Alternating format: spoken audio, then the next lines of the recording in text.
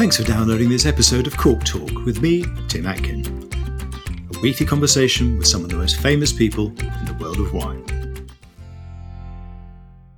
This podcast is brought to you in partnership with Noma Cork by Vinventions. Driven by a commitment to innovation, the new plant-based Noma Cork Green Line offers significant improvements in wine closure performance. Thanks to a rigorous oxygen ingress rate, you can decide which cork is best for your wine, whether it's for young and fresh wines or for those with ageing potential. Steve Browett leads a double life. He's chairman of Farr Vintners, one of the leading fine wine dealers in the world, in charge of an annual turnover of £100 million, and he's part owner of Crystal Palace, a football club that he's supported since he was a boy.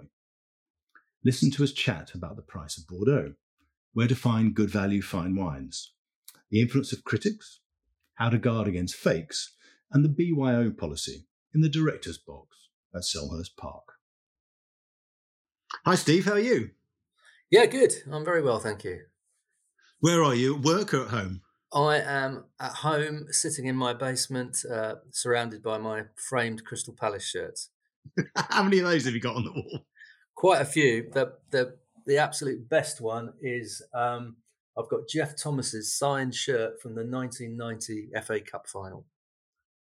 Wow, that's not bad, is it? Which he gave me when we sponsored his Tour of France challenge for cure leukemia.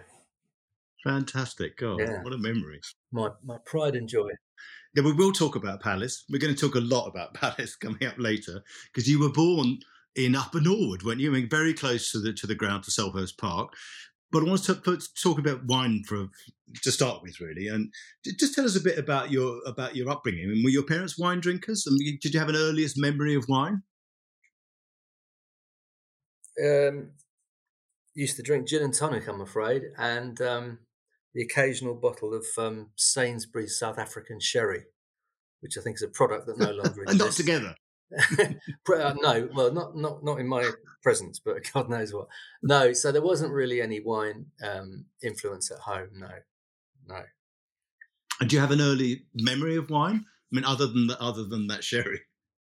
No, not really. As a teenager, the first alcoholic drink I got into was beer, and I got into beer quite seriously. I remember joining the campaign for Real Ale, Canberra. Like on my 18th birthday. We lived just around the corner from a Young's pub called the Railway Bell in Upper Norwood. And I used to really get interested in the different beers and the complexities. And the great thing about beer is it's very sort of democratic, in that a really good pint of beer that really, is an interesting drink is exactly the same price as an absolutely rubbish mass-produced pint of beer.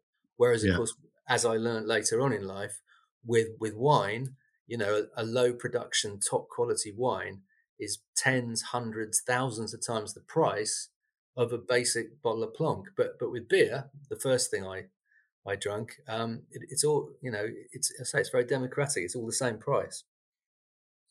And you still love beer, don't you? I mean, you're a big beer drinker. I mean, you like going to pubs, and it's a big part of your life. It's a bit like wine. I only like good beer. I mean, I'd rather not drink. If beer was a can of Foster's, I'd rather not. I'd rather have a glass of water.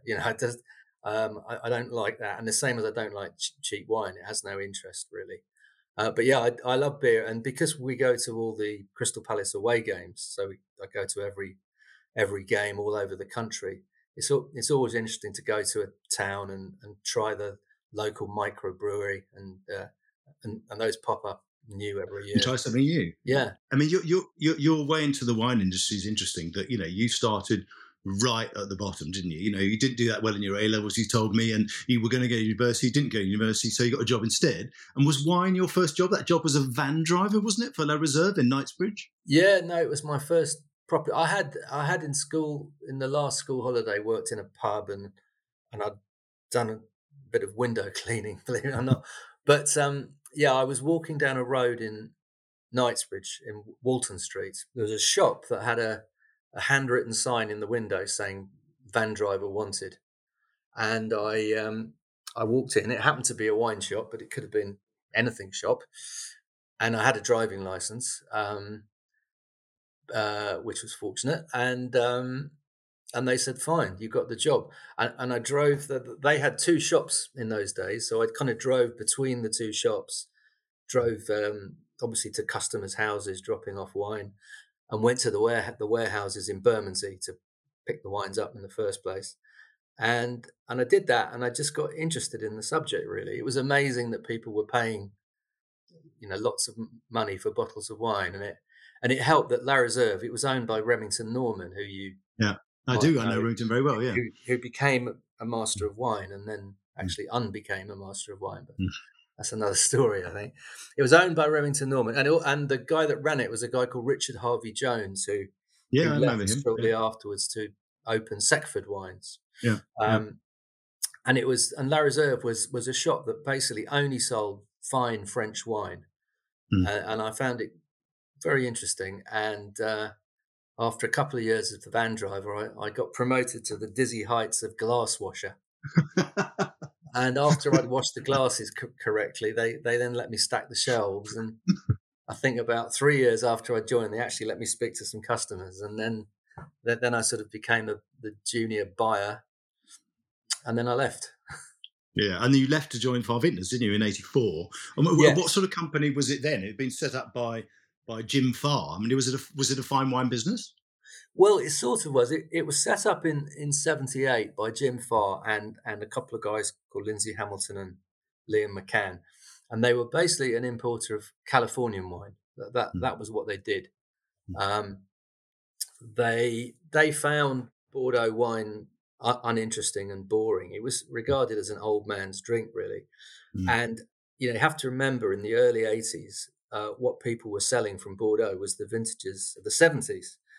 And they were pretty rubbish, I mean, I remember in La Reserve, we were selling 68s and 69s and 72s, all these terrible vintages that even if nature gave us the worst possible year now, you'd never have wines that bad. We had 72, 74 class gross that were sort of $5.99 in the shop, and still undrinkable, right? And still undrinkable. So Bordeaux was very, very unfashionable and as I say, just seen as an old man's drink. And then '82 Bordeaux came along, and Robert Parker came along, and it suddenly changed, and Bordeaux actually became interesting. And then at the same time, the pound in the early '80s got very strong, which meant that they couldn't afford to buy the California wines and make a profit anymore. And at the same time, people were saying, "Oh, have you got any '82 Bordeaux?" And they knew nothing about Bordeaux. So they thought, who do we know who's young and knows a bit about Bordeaux wine? And that's why they offered me a job. And that's how I started, on the back of the '82 Clarets becoming physically available at the end of 1984. Yeah. So I owe it all to '82 Bordeaux. 82, yeah. I mean, you were director within a year, and in '86 you bought out the company with Lindsay Hamilton, who was already there. I just wonder, what was your vision then? I mean, did you suddenly think, hey, Bordeaux, this is where we're going to go, there's an opportunity here? And just to wonder, 36 whatever years later, how much has that changed? I mean, is that vision that you had then still the same one? I don't think when I started I had much vision, but as you learn about the subject and the incredible variety and complexity of wine, it becomes more and more fascinating, and you can never learn it all. Every day someone talks about a wine you've never heard of, even when you've been doing it for 40 years.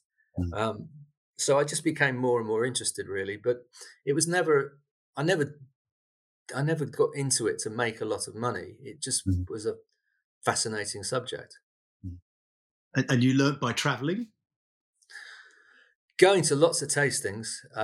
Early on, we'd go to every tasting, every pre-sale auction tasting, every merchant tasting, and then by travelling, particularly to Bordeaux and Burgundy. Obviously, with the En Primeur, you'd go down to Bordeaux every spring. So that taught us a lot. Yeah. I mean, what was the fine wine scene like in the '80s? I mean, that's when I started in the wine trade, even as a journalist. I mean, my memories there were a lot more pinstripe suits around and long lunches and things like that. Did you guys kind of shake things up a bit? Well, we were regarded as young people who were not really respectable. We were called brokers when the word broker was a very pejorative term. Mm. And the traditional merchants. I mean, I remember Berry Brothers refused our orders. They wouldn't sell us wine, and I think it was the same with J&B and Corney and Barrow. The old school merchants Mm. didn't approve of our methods, and they thought that trading wine and making money out of wine was somehow dirty, and it was a gentleman's job. And as you say, if you didn't have a pinstripe suit and you weren't a member of a club, then you shouldn't really be dealing in claret.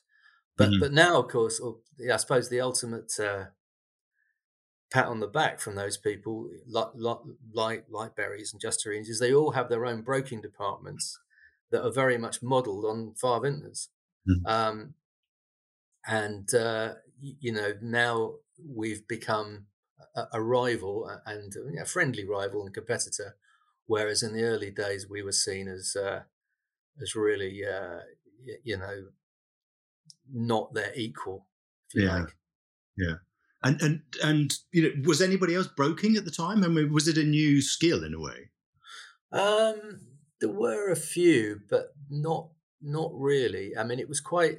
I wouldn't say it was easy, but we established Far Vintners fairly quickly. Although it is a long time now. Mm. But certainly, what the niche that we carved for ourselves was not being traditional stockholders, where you buy something and you sell it in 5 years' time, which was the old way of the old merchants, but not being a pure broker either, who just trades things but doesn't ever own anything.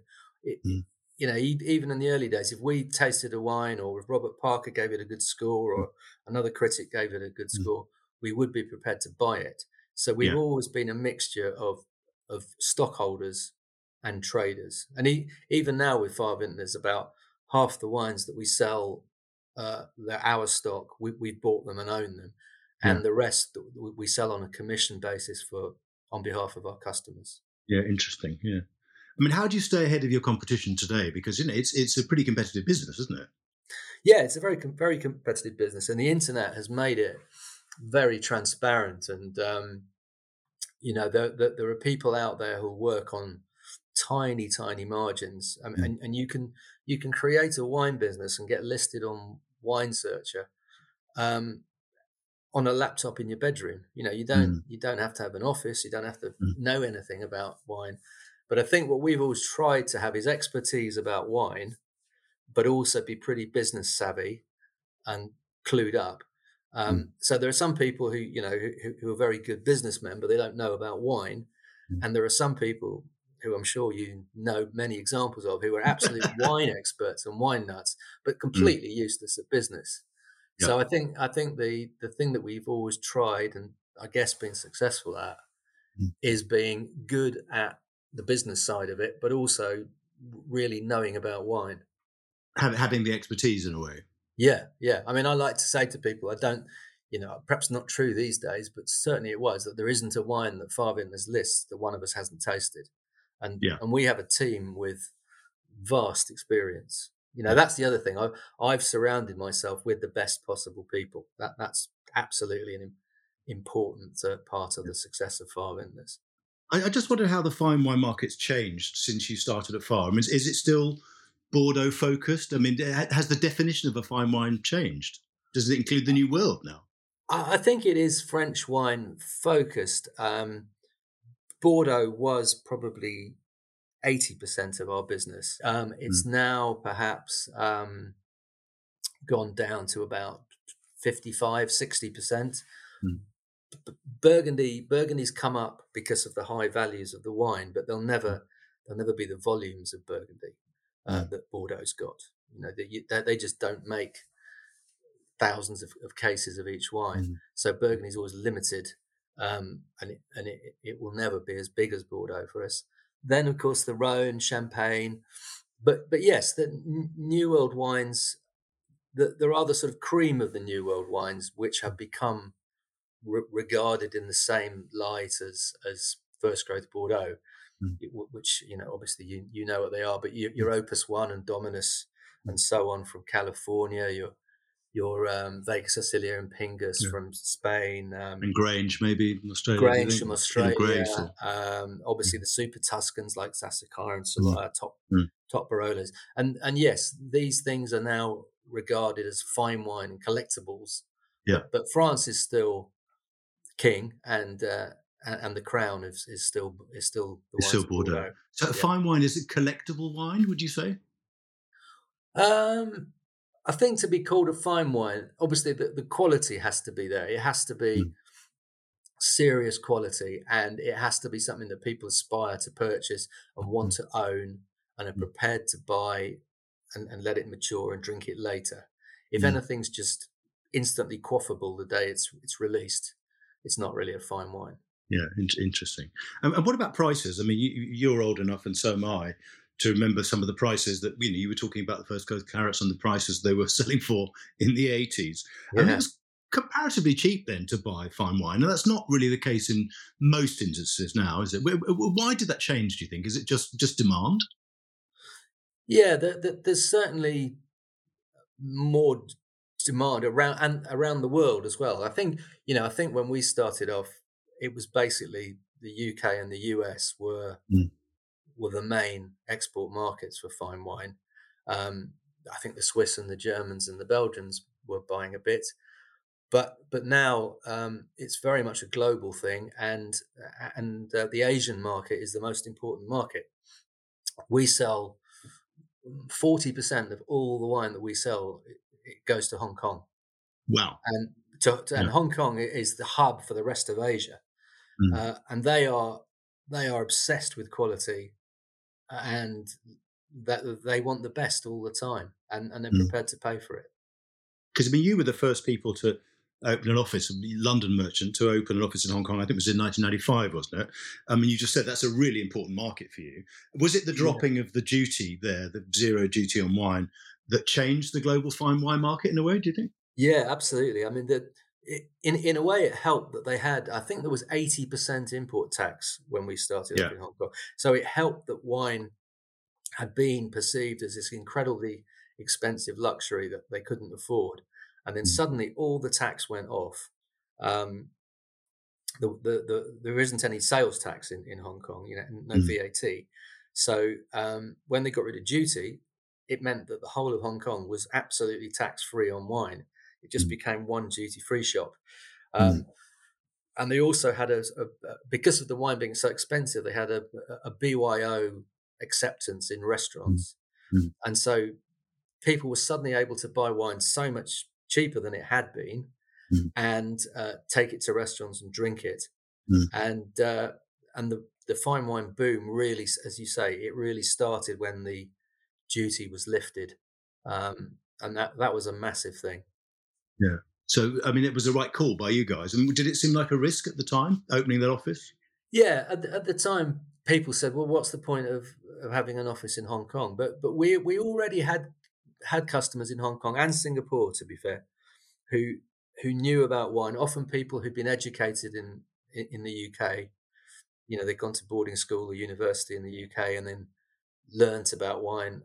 And these people wanted wine, and they started buying it, but storing it in the UK, Yeah. but they didn't really ship it back home because of the Mm. taxes. Mm. And we knew there was interest, and we knew there was money. And of course, as I say, when the tax went off, it all went Boom, right? crazy. Boom, Yeah. absolutely booming. Yeah, I yeah. want to ask you something else about pricing.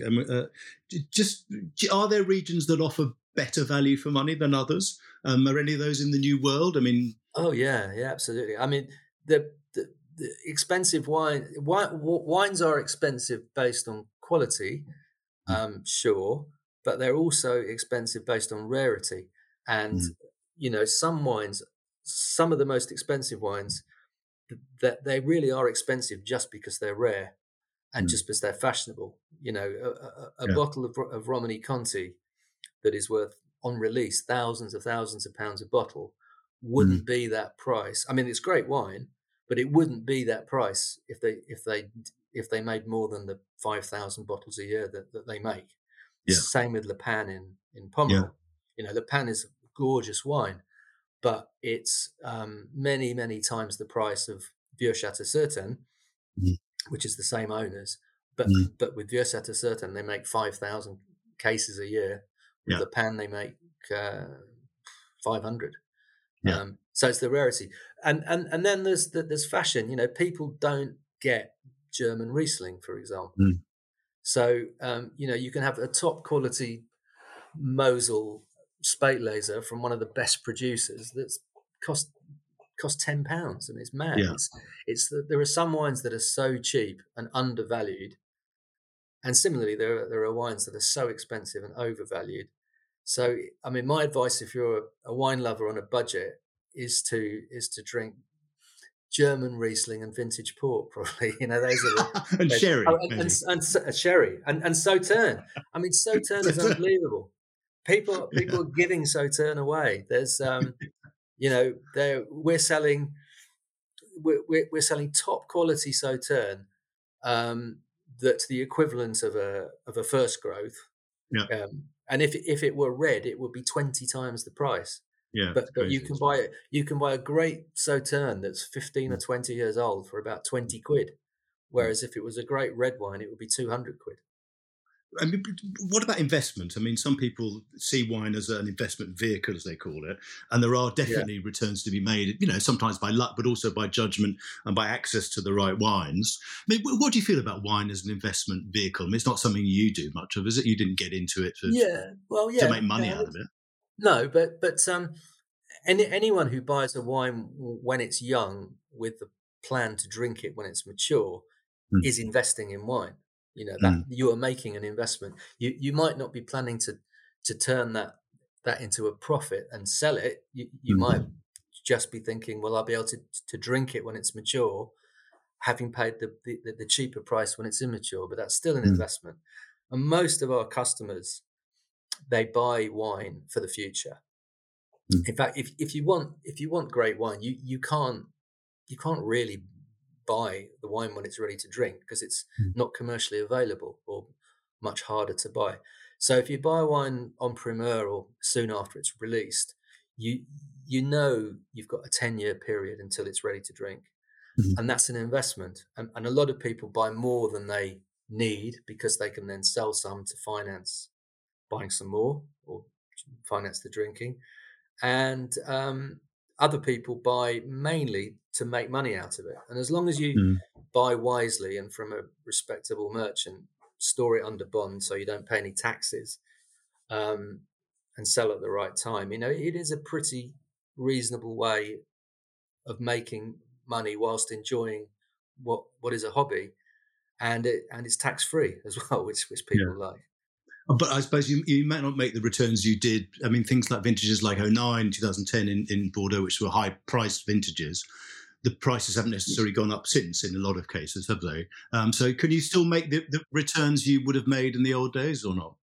Well, probably not, because the release prices are not, are much higher than they used to be.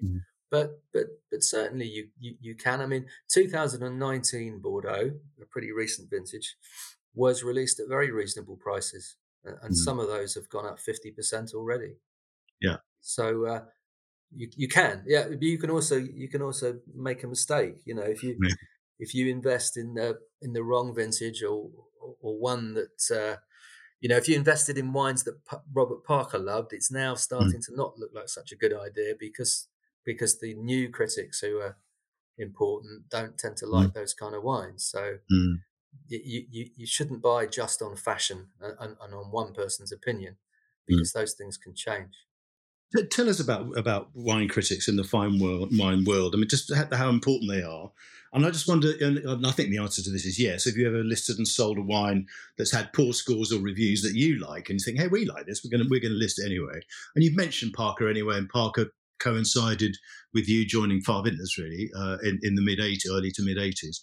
How important are critics, do you think, to this fine wine world, the validation of critics?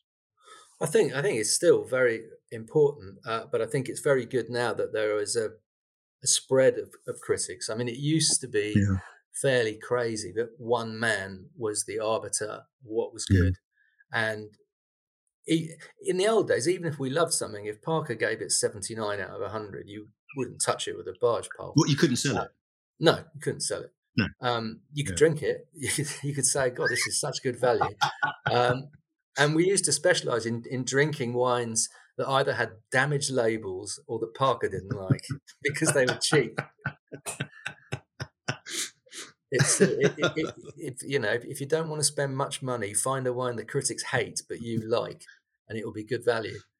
But now, as I say, you've got lots of critics out there, and William Kelly, Neil Martin, Jane Anson, Gilloni, you and the other English guys. There's a whole choice of critics that people can listen to.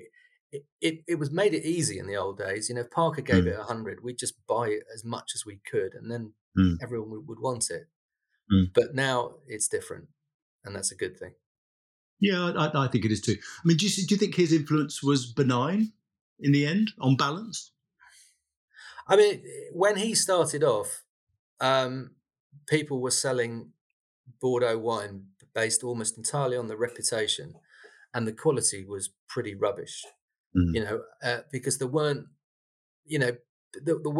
critics critics the market, and chateaus could get away with producing pretty poor quality wines. And then when they suddenly had to, when they were being scored, because he was really the first person to score wine. Yeah. When they were being scored, they realised they had to pull their socks up. So he really made people realise that they had to improve their quality, and that was a really good thing. But then towards the end, when quality had gone up a lot, people started making wine to the Parker recipe to try and get higher scores, and that's when it went a bit sour, I think, because he has personal opinions on what makes a good wine, and he likes high alcohol, black colour, concentration, sweetness, and late picking, which other people probably don't, and quite rightly, in my opinion. I think you're right. But he definitely was good at the start, but I think not his fault. He became too powerful, but that's the fault of the people who followed him rather than. I think that's true. Tell me a little bit about fakes. You've talked about buying from reputable sources, and wine has become a luxury good, and once something is a luxury good, people are always going to fake it, basically, aren't they? How do you guard against that as a business? If somebody's offering you some wine from a cellar somewhere, I mean, how can you do a check on them, basically? Well, we don't buy wine from people we don't know. For a start, we wouldn't. If a stranger approached us and said, "I've got some wine and I want you to pay cash for it," we just say no. We don't pay cash. We only pay for wine after we've examined it. Yeah. And the people in our warehouse who examine it have been doing it for years, so they know what they're looking for. So I think a faker will probably not come to a reputable merchant like us, because they know they're not going to get the money up front. We're going to reject the stock if we don't like the look of it. And we've got very high standards and quality control. We generally only buy wine in bond, and it's very hard to put a fake wine into a bonded warehouse, because they're all the bond is under the control of the government. So if you avoid dodgy dealers, cash, and wines that are duty paid, you probably eliminate most fake wine. And to be honest, we haven't seen a fake bottle for years at Farbinders. But there's quite a bit in the market, isn't there? I mean, I'm told. I don't think in the UK that there is. I mean, there's obviously the Rudy scandal in the States that was pretty terrible. Rudy Kinnawan, And we have never bought a bottle of wine from that particular auction house, and we never will. Mentioning no names, but we're very, very careful about where we buy, and that's really the only way to control it. But I don't think it is a big issue for the wine trade these days. Yeah.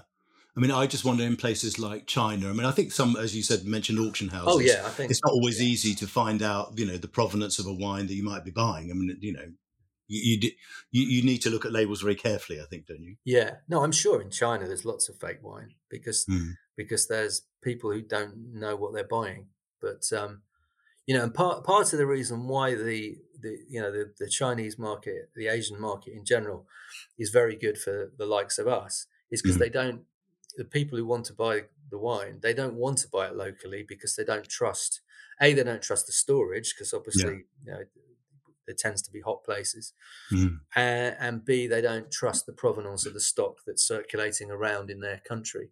So they'd much rather buy in the UK with our expertise is well known, the British wine trade in general, and the fact that we all store in bonded warehouses that are either underground or temperature controlled or got thick stone walls, or they are professionally stored wines that you can't just walk in and out of a bonded warehouse with fake wine. No, I think that'd be difficult, wouldn't it? I don't think that the inspectors would like that. Let's talk a little bit about football now, because that's a very important part of your life. And you've been Crystal Palace supporter, I think, since the late 60s, 69 or something like that. And amazingly, there's a story that in 2010, through you and 3 other super fans, you bought the club, right? I mean, you own 25% of Crystal Palace. How did that come about? In the middle of the 2009 Bordeaux en primeur campaign, which was the most successful en primeur campaign ever in the history of Far Vintners by a mile, and we made a lot of money in 2009 en primeur. Crystal Palace went bust, basically, and they said, are there any fans out there who can come in and help save the club? And I was thinking, they must mean rich people, but then it was just fortunate that we made some money that year, and as a fan with 4 boys, and that's the only time I see all my kids together is going to football, and having done it all my life, I thought we can't let Crystal Palace go bust, because there are tens of hundreds of thousands of people from South London who identify with this football club. And if I can do something to help, I ought to. So sort of 4 of us like-minded people, Martin Long, who was in insurance, he was Churchill Insurance, but he sponsored the shirt you can see behind me, and Steve Parrish, who was in advertising, and Jeremy Hosking in finance.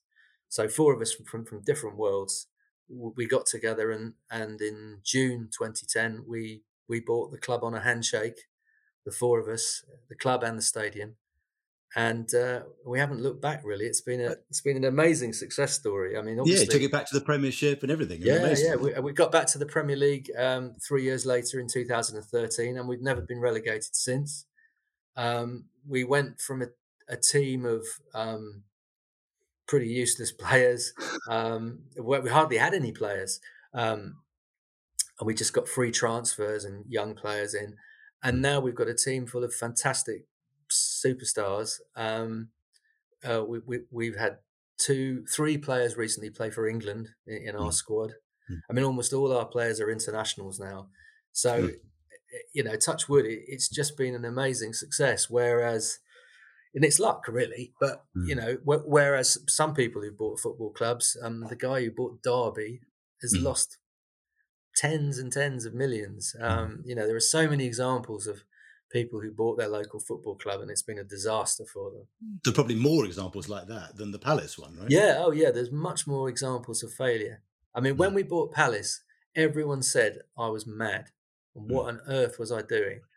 You know about wine. Don't They said he's made too much money from the 2009 Bordeaux. Yeah, exactly. But the only person who said to me, do it, was my wife. And Sophie said to me, listen, I know you love Palace. I know you love Palace more than you love me. That's all right.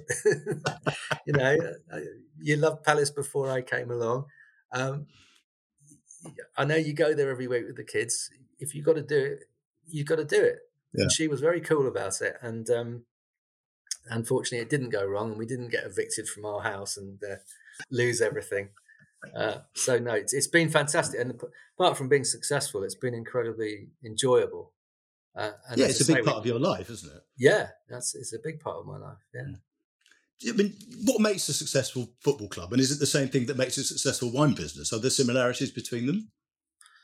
I think there's probably, with sport, there's more luck. With a wine business, it's down to expertise, really, and buying the right wines, having the right wines that people want, having good customers, which you get by looking after your customers and being. Every customer of Fire Vintners is word of mouth from another customer. With football, you need to employ the right people. You need to employ a good manager, a sporting director, scouts who source the players. You need to have good people at the club looking after the players, and you need to have finally good players who perform well. But there is quite a lot of luck involved. One bad refereeing decision or something. If a player called Joel Ward hadn't cleared a Watford shot off the line in the last minute of injury time at Wembley Stadium in 2013, Palace wouldn't have been promoted to the Premier League. Yeah. So we owe Joel Ward a lot for that header. But if Wilfred Zaha hadn't been tripped up, we wouldn't have got the penalty. And if Kevin Phillips hadn't scored that penalty, there are all these things that are very, tiny margins in sport that go from success to failure. And I always say, when fans come away from a match, if you've won by a lucky goal that went off somebody's backside, people will say, "Oh, we were brilliant today." And if you played really well but just had no luck, people say, "Oh, we were rubbish today." So it's sport is so exciting because it's unpredictable, and you never know what's going to happen, and that's what makes it interesting to me. I think that's true. Listen, final question. Football obviously is one way you find of relaxing, or that's not that relaxing for the reasons you just told us sometimes. It can be very stressful. Exactly, very stressful, can't it? I mean, what else do you do to get away from wine? I know you're a big pub quiz person. You like beer. You do a bit of sport, don't you? You play tennis? Yeah, I'm a big tennis. I'm very bad at tennis, but I play it consistently badly. I play tennis about 4 or 5. Yeah, I play 4 or 5 times a week. And there's a group of us at a tennis club all about my age, and we have a really good time. The standard is not very high, but tennis, particularly doubles, is just a really enjoyable game. Yeah. So I do a lot of tennis. That's my main physical activity. Yeah. And just one last thing, because you are a big pub quiz man. What would your specialist subject be on Mastermind? It'd have to be Bordeaux, wouldn't it? Or would it be Palace? Oh, it can be Crystal Palace Football Club. It can be the wines of Bordeaux. I suppose it's got to be one of those two. Yeah. Okay. Well, if you ever have time, I can't believe you will have time. I think you do pretty well, actually. Yeah. Yeah, probably would. Yeah. Steve, thank you for sharing your amazing journey from van driver to a man running the most successful fine wine merchants or brokers in the world. Really, and that's not a bad career trajectory, is it? No, it's been all right. Been lucky. And you get to watch your own football team. You actually own part of the team. In a nice seat on the halfway line. Yeah, there you go. What do you drink in the director's box? Well, we have our own Eagle wines at Palace, but I have a BYO policy at Selhurst Park. So it depends on who the opposition are, but we've got Manchester United in the next game. So if Sir Alex is coming, I'll probably be serving some very, very serious Bordeaux, but not mentioning any names. If certain other clubs come who don't really know anything about wine, they'll get the Bergerac and be happy with it. Okay, that's brilliant. Thanks, Steve. It's been great talking. Okay, cheers, Tim. Bye. Well, I wonder if Sir Alex Ferguson turned up to the match, and if he did, what he drank with Steve. Next week on Cork Talk, my guest is Viviana Navarrete from Viña Lleida in Chile. Join us then.